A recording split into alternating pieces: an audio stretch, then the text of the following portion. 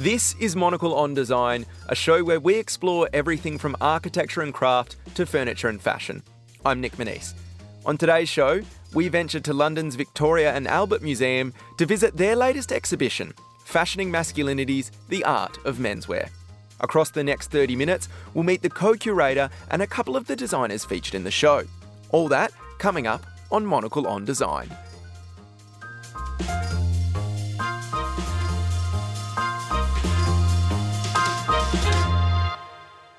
The Victoria and Albert Museum's new show, Fashioning Masculinities, is not, as its name might suggest, simply a fine display of menswear, although there's plenty of smart suits and tasteful tailoring to see. The show, instead, looks at how society's perception of manliness has changed across the years, and how this perception has been expressed through clothing and grooming. Over the course of this episode, we'll look at how our identities are shaped by the way we dress. To find out more about this and the exhibition itself, Monocle's fashion editor, Natalie Theodosi, sat down with Rosalind McKeever, co-curator of the show. McKeever began by sharing why the exhibition felt relevant to put on today. What's sort of surprising is that this is the first major exhibition on menswear at the V&A. We've had a few shows, small displays in the past. We've been building steadily our menswear collections, but it felt like a really important moment to do this. And this has been in the making for a few years now, exactly responding to this moment of great creativity within the menswear industry, within this real boom of attention towards the menswear industry. So we wanted to be able to reflect that and really think about how our historical collections connect with this contemporary moment. And also, obviously, particularly over the last years, we've been really thinking about what menswear could be and has been, and really thinking about all of those designers operating at the boundaries of gendered dress. So really looking at how historical collections can inform the ways that designers are engaging with expressing gender through clothes. And you mentioned that this was a few years in the making. So can you talk us also through your research process over these years and how you went about coming up with the main themes? Our approach, and I worked with Claire Wilcox, Senior Curator of Fashion, to really, it felt like comb the whole V&A museum to think about where we find menswear. So that involved going through our wonderful holdings in the fashion and textile collections, but also looking at our painting, sculpture, photography, works on paper. We've even got sort of ceramics. We have an action man from the Museum of Childhood. Going through all of these collections to find the objects that inform our understanding of how artists and designers have constructed and deconstructed an idea of masculinity using clothes. Like you say, this is a fashion exhibition in its essence, but you've mixed in art and sculpture in the show. Tell us why you decided to do this and what it brings to the exhibition.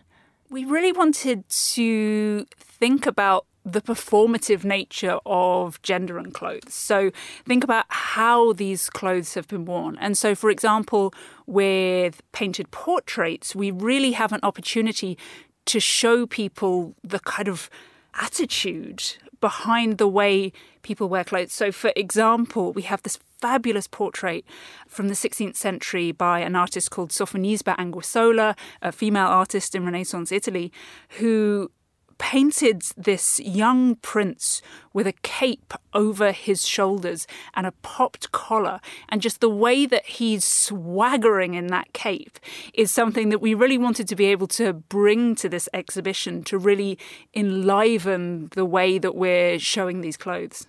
Another really interesting part is that you chose to show the exhibition thematically, not chronologically, which is the norm. Tell us why you made that decision with alongside Claire and the benefits of choosing that way.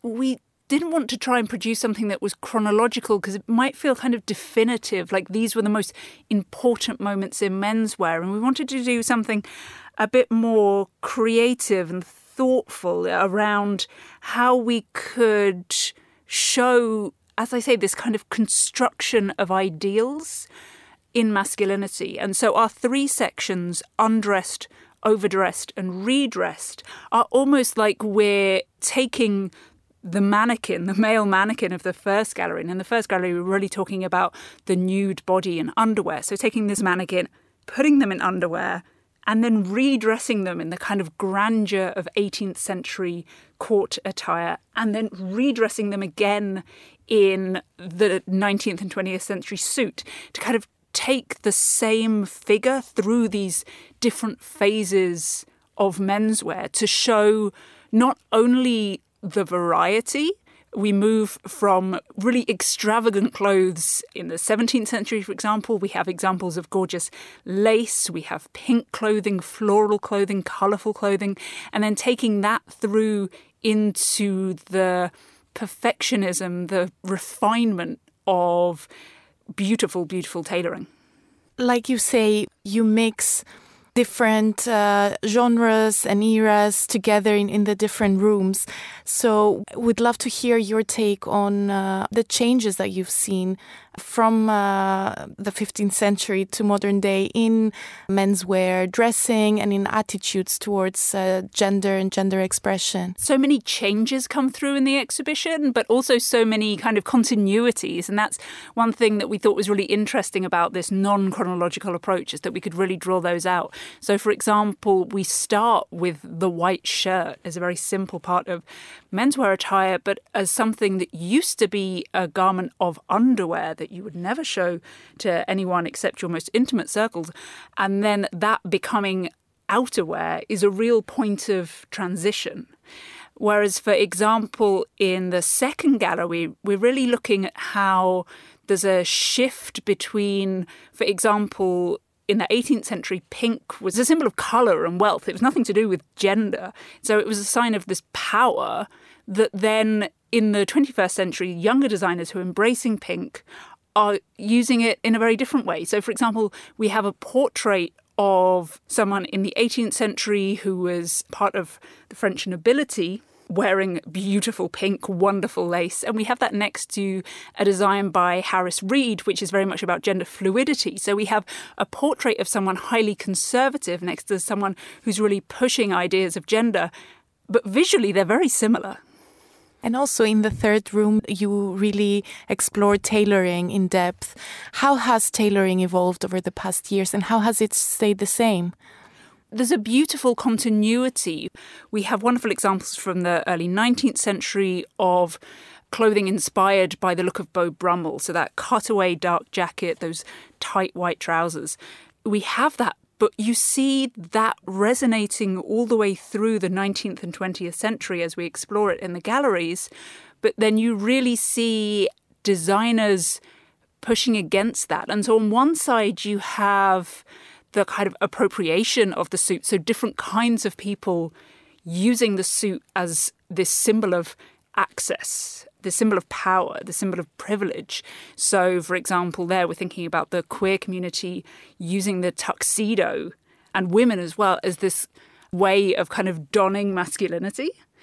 But then also you have menswear designers who are taking the suit and kind of really unpicking it. So we have wonderful examples there by Jonathan Anderson, by Rick Owens, where they're really playing with the idea of what a suit could be. They're taking it to its simplest idea.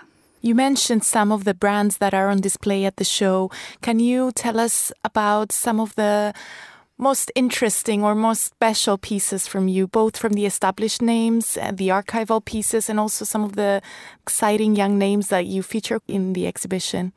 We have a wonderful range of designers within the exhibition, and we wanted to pay homage to the greats of menswear. So just talking about women in tuxedos, and of course we have an Yves Saint Laurent Le Smoking. And another example of women's wear that we've included in the exhibition is a Gianni Versace look from the 1990s, which is most likely inspired by one of the paintings in the V&A's collection, as Gianni Versace was coming to visit the V&A a lot in the 90s. So it's really interesting to see those those connections. And we also find those kind of connections with the younger designers. So, for example, Rema Rahman, who's a designer who has his fabrics made in Bangladesh and then tailors them in London and is really interested in that relationship between London East End tailoring and Bangladeshi fabrics. So he comes to the V&A and looks at our Asian collections and takes inspiration from those patterns. We spoke about the first room, which focuses on underwear, moving into the second thematic gallery that goes into color and followed by tailoring. But you also finish in it with a very special room that features those one-of-a-kind red carpet dresses that have been worn by the likes of Harry Styles and the video in the background. So tell us a little bit about that room and how it sort of brings everything together and ends the exhibition on a high. In the years that we've been working on this exhibition, as I've said, we've seen this real transformation in the way that people are talking about menswear and masculinity, not only kind of on the catwalk, but in wider society. And so we wanted to end with these three moments that had such impact, particularly on social media, and felt really important in the way that people were talking about this. So we have the gown that Billy Porter wore to the Oscars in 2019, the extraordinary tuxedo with the enormous skirt that was designed by Christian Siriano. We have Bimini Bon Boulash's wedding dress from the finale of RuPaul's Drag Race UK. And Bimini wore that because you end a fashion show with a wedding dress. So we're ending a fashion show with a wedding dress, even if it's a menswear show.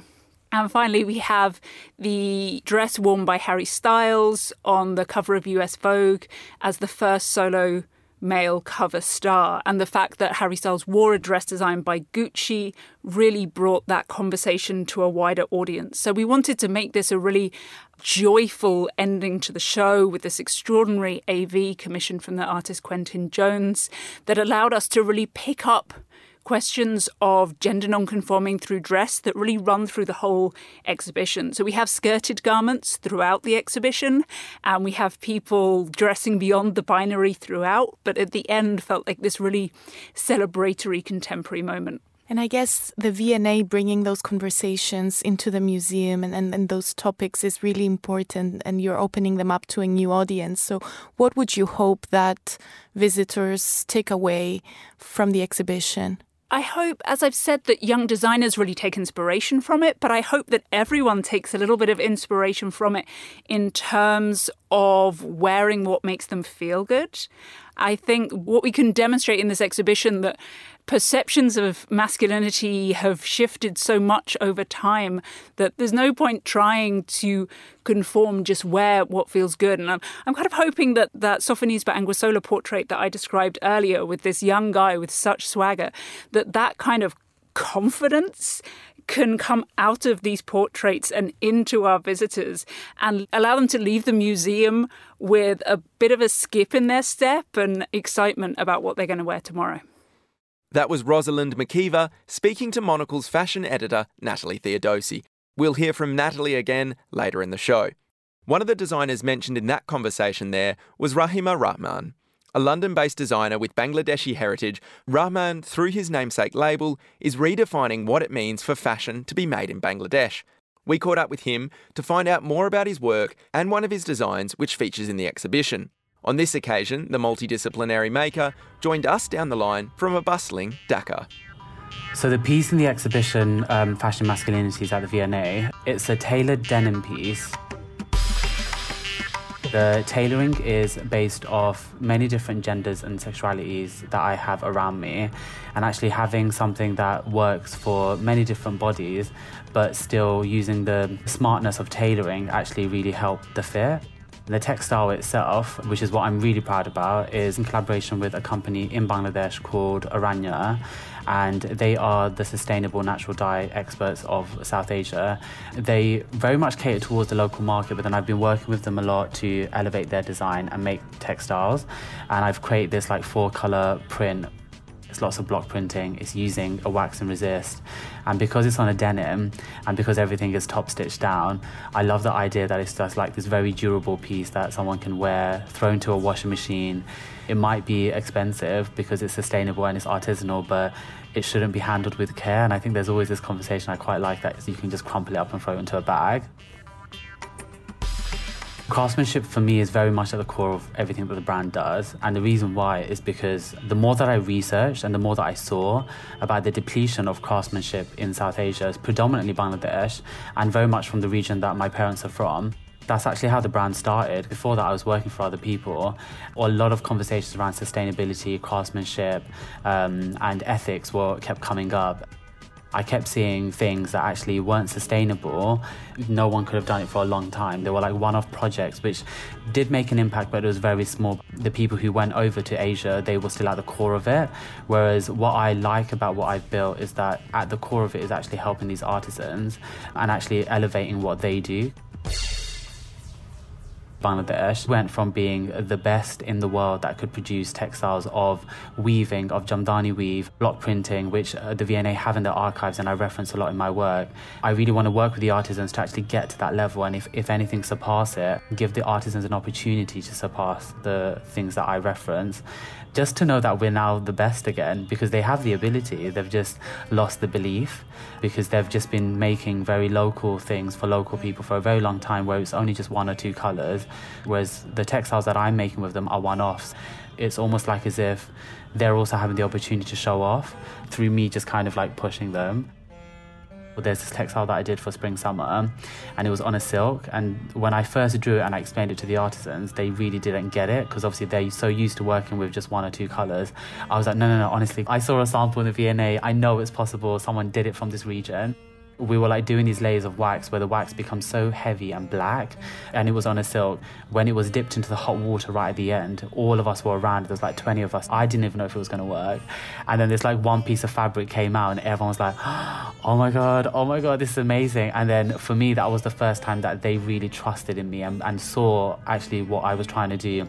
Now it's a lot easier because now when I go with these, what they call crazy ideas, they just believe in them and we just do it. When I started the brand, I kept thinking about how can I do this better than the people who have come before me? How can I create a line that whoever comes after me can actually pick this up and go even further, maybe with tech, because I don't have that skill set. The sustainability thing has always been a thing for me. I graduated from St. Martin, so I saw a lot of the people that I even graduated with creating these very luxurious brands, but actually what I keep thinking about is the legacy. After we die, after I die, after this brand dies, what's going to happen with all these clothes? What am I actually leaving for the planet? The industry has been built for so long to not think about that. Designers, we have that power. We have to think about we're not forever, nothing is forever. And ultimately, this climate change situation is reminding us of that always. So we've got to do something, and design, I think, can be the solution. Within all of the garments, there's a seed, and I really make sure that everything is biodegradable. Doesn't matter where this garment will end up, be it in my lifetime or after, but like this garment will end up somewhere, it will completely decompose, and so the garment itself will create a bed, and then this one seed that's within the facing will have this bed of nutrients that's made from all natural dyes and all the stuff that is really good for it to then help a tree grow. Growing up, my dad had this obsession with tailoring because he himself was a tailor, and to be honest, even now he still works in the factories in East London. Whenever we would have a special occasion, my mum was so obsessed with having us in like South Asian clothing, but then my dad was very obsessed with having us in tailoring, like he really wanted us to assimilate. Then he would make us tailoring in the house for a special occasion, and I'd wear it, and I'd always see him make things for us, and I grew up knowing how to sew, I grew up knowing how to make things, that it felt quite natural to kind of follow this as a job, and if anything, push what he had already laid out. After I graduated, he kept telling me, like, why don't you open up a tailoring shop? And I was like, no, that's like I get that that's as far as you could see it, and obviously now he sees how far it could go. He always felt like he was just always the maker, and even then, like the peak of that making career-wise was to have a shop where you had a team of makers, and it was never actually, no, I could be the one who designs what is being made and make it. And I love the idea that now I'm almost showing him that it's possible to not only design what you were making, but also have a team of people who made it and everything be in-house. For me, that's really quite beautiful, because then it really proves to all the Bengali people who really built the fashion industry for what it is today by sewing bits of aquascutum and Burberry in their living rooms while their kids are sleeping and all of that. Their kids can actually take the legacy that they left down and all the hard work that they did, pick it up and actually do something even bigger.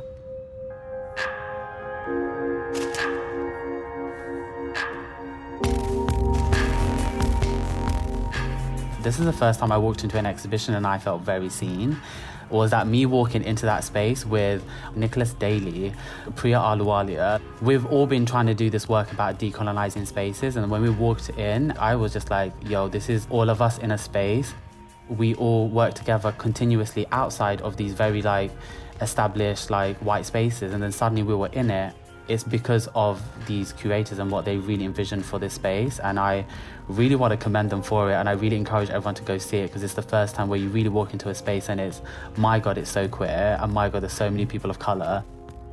And then to be opposite stuff that I saw in the archive, to have my work alongside it, and then have Margiela in the same space and Prada and all of this incredible pieces, and to be in the same conversation with them, it's just a moment of being proud, and I'm very proud.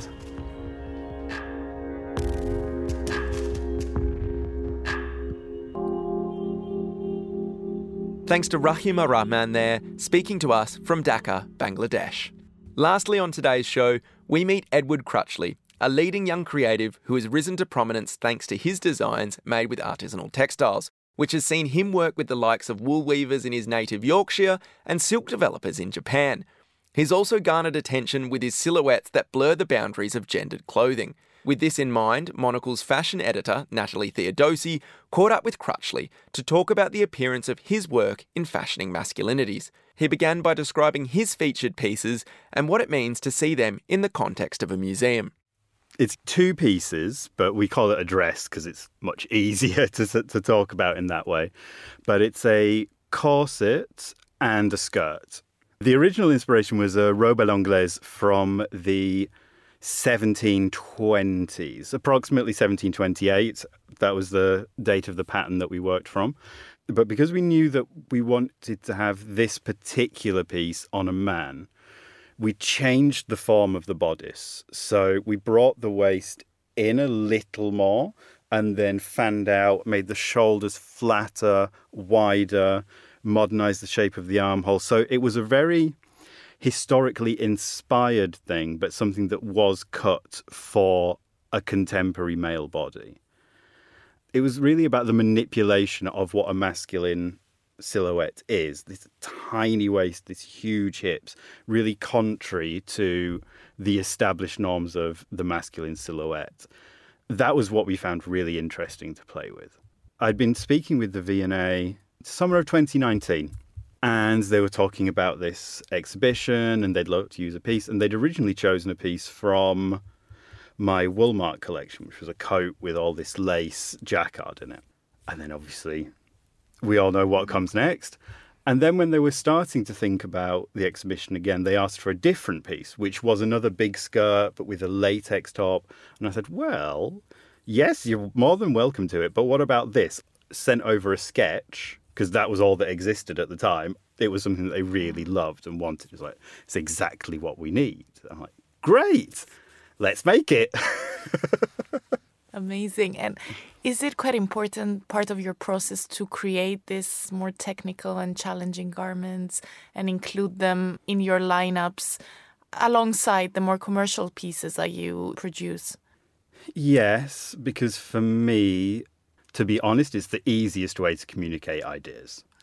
You can do it through more commercial pieces, but the process is harder, and you sometimes end up with this weird hybrid thing that isn't commercial but doesn't really say what you want it to say. So for me, if it's for a show, it's better to go full out and do exactly what you want. You can have the Hawaiian shirts on the rack in the sales room. It's fine. They don't need to be on the runway. And also for me, because actually most of my work is consultancy work. I'm not working on my own label most of the time. I kind of just want to do what I want to do.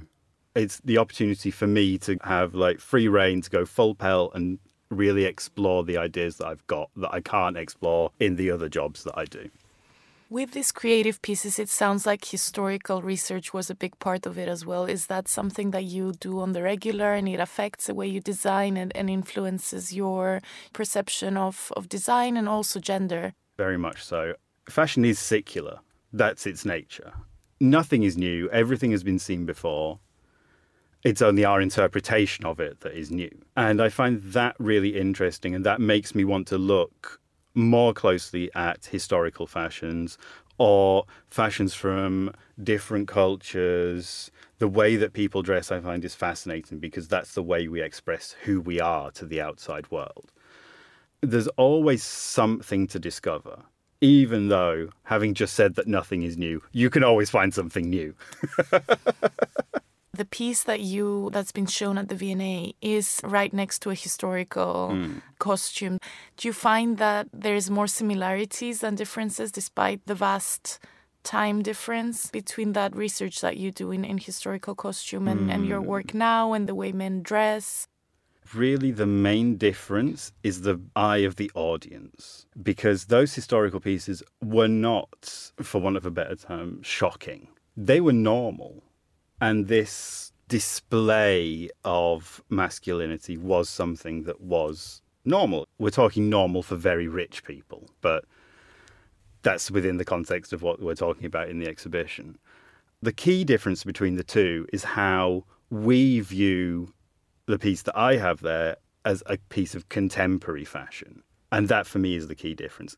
I mean, there are technical differences in the fabrication, the sewing, etc., but the essence of the two are really the same. And more generally speaking, given both the work that you do for your own label and the consultancy work for Dior and what you did with Louis Vuitton, what are the biggest differences in the men's scene right now, and how have things been changing and evolving in the last few years, whether it's in terms of design, in the way people shop, the way they approach gender?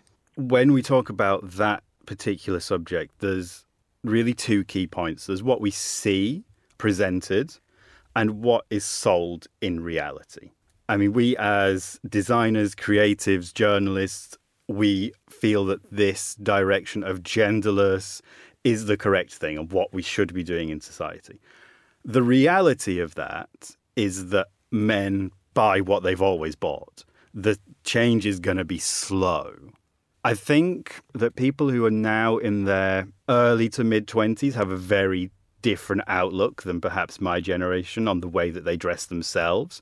And that's really interesting and exciting. And maybe that is the beginning of this societal change that we want to see in this way of addressing the dressing of gender. But ultimately, what goes into stores is shirts and chinos and jeans. How do you deal with that reality as a creative and as a designer who wants to push the boundaries, and how do you find your balance? Well, the way that I approach sales has always been the same. There is no gender to our garments. We put everything on one rail, and it's up to the buyers to choose whether they want to market that at men or women or everyone.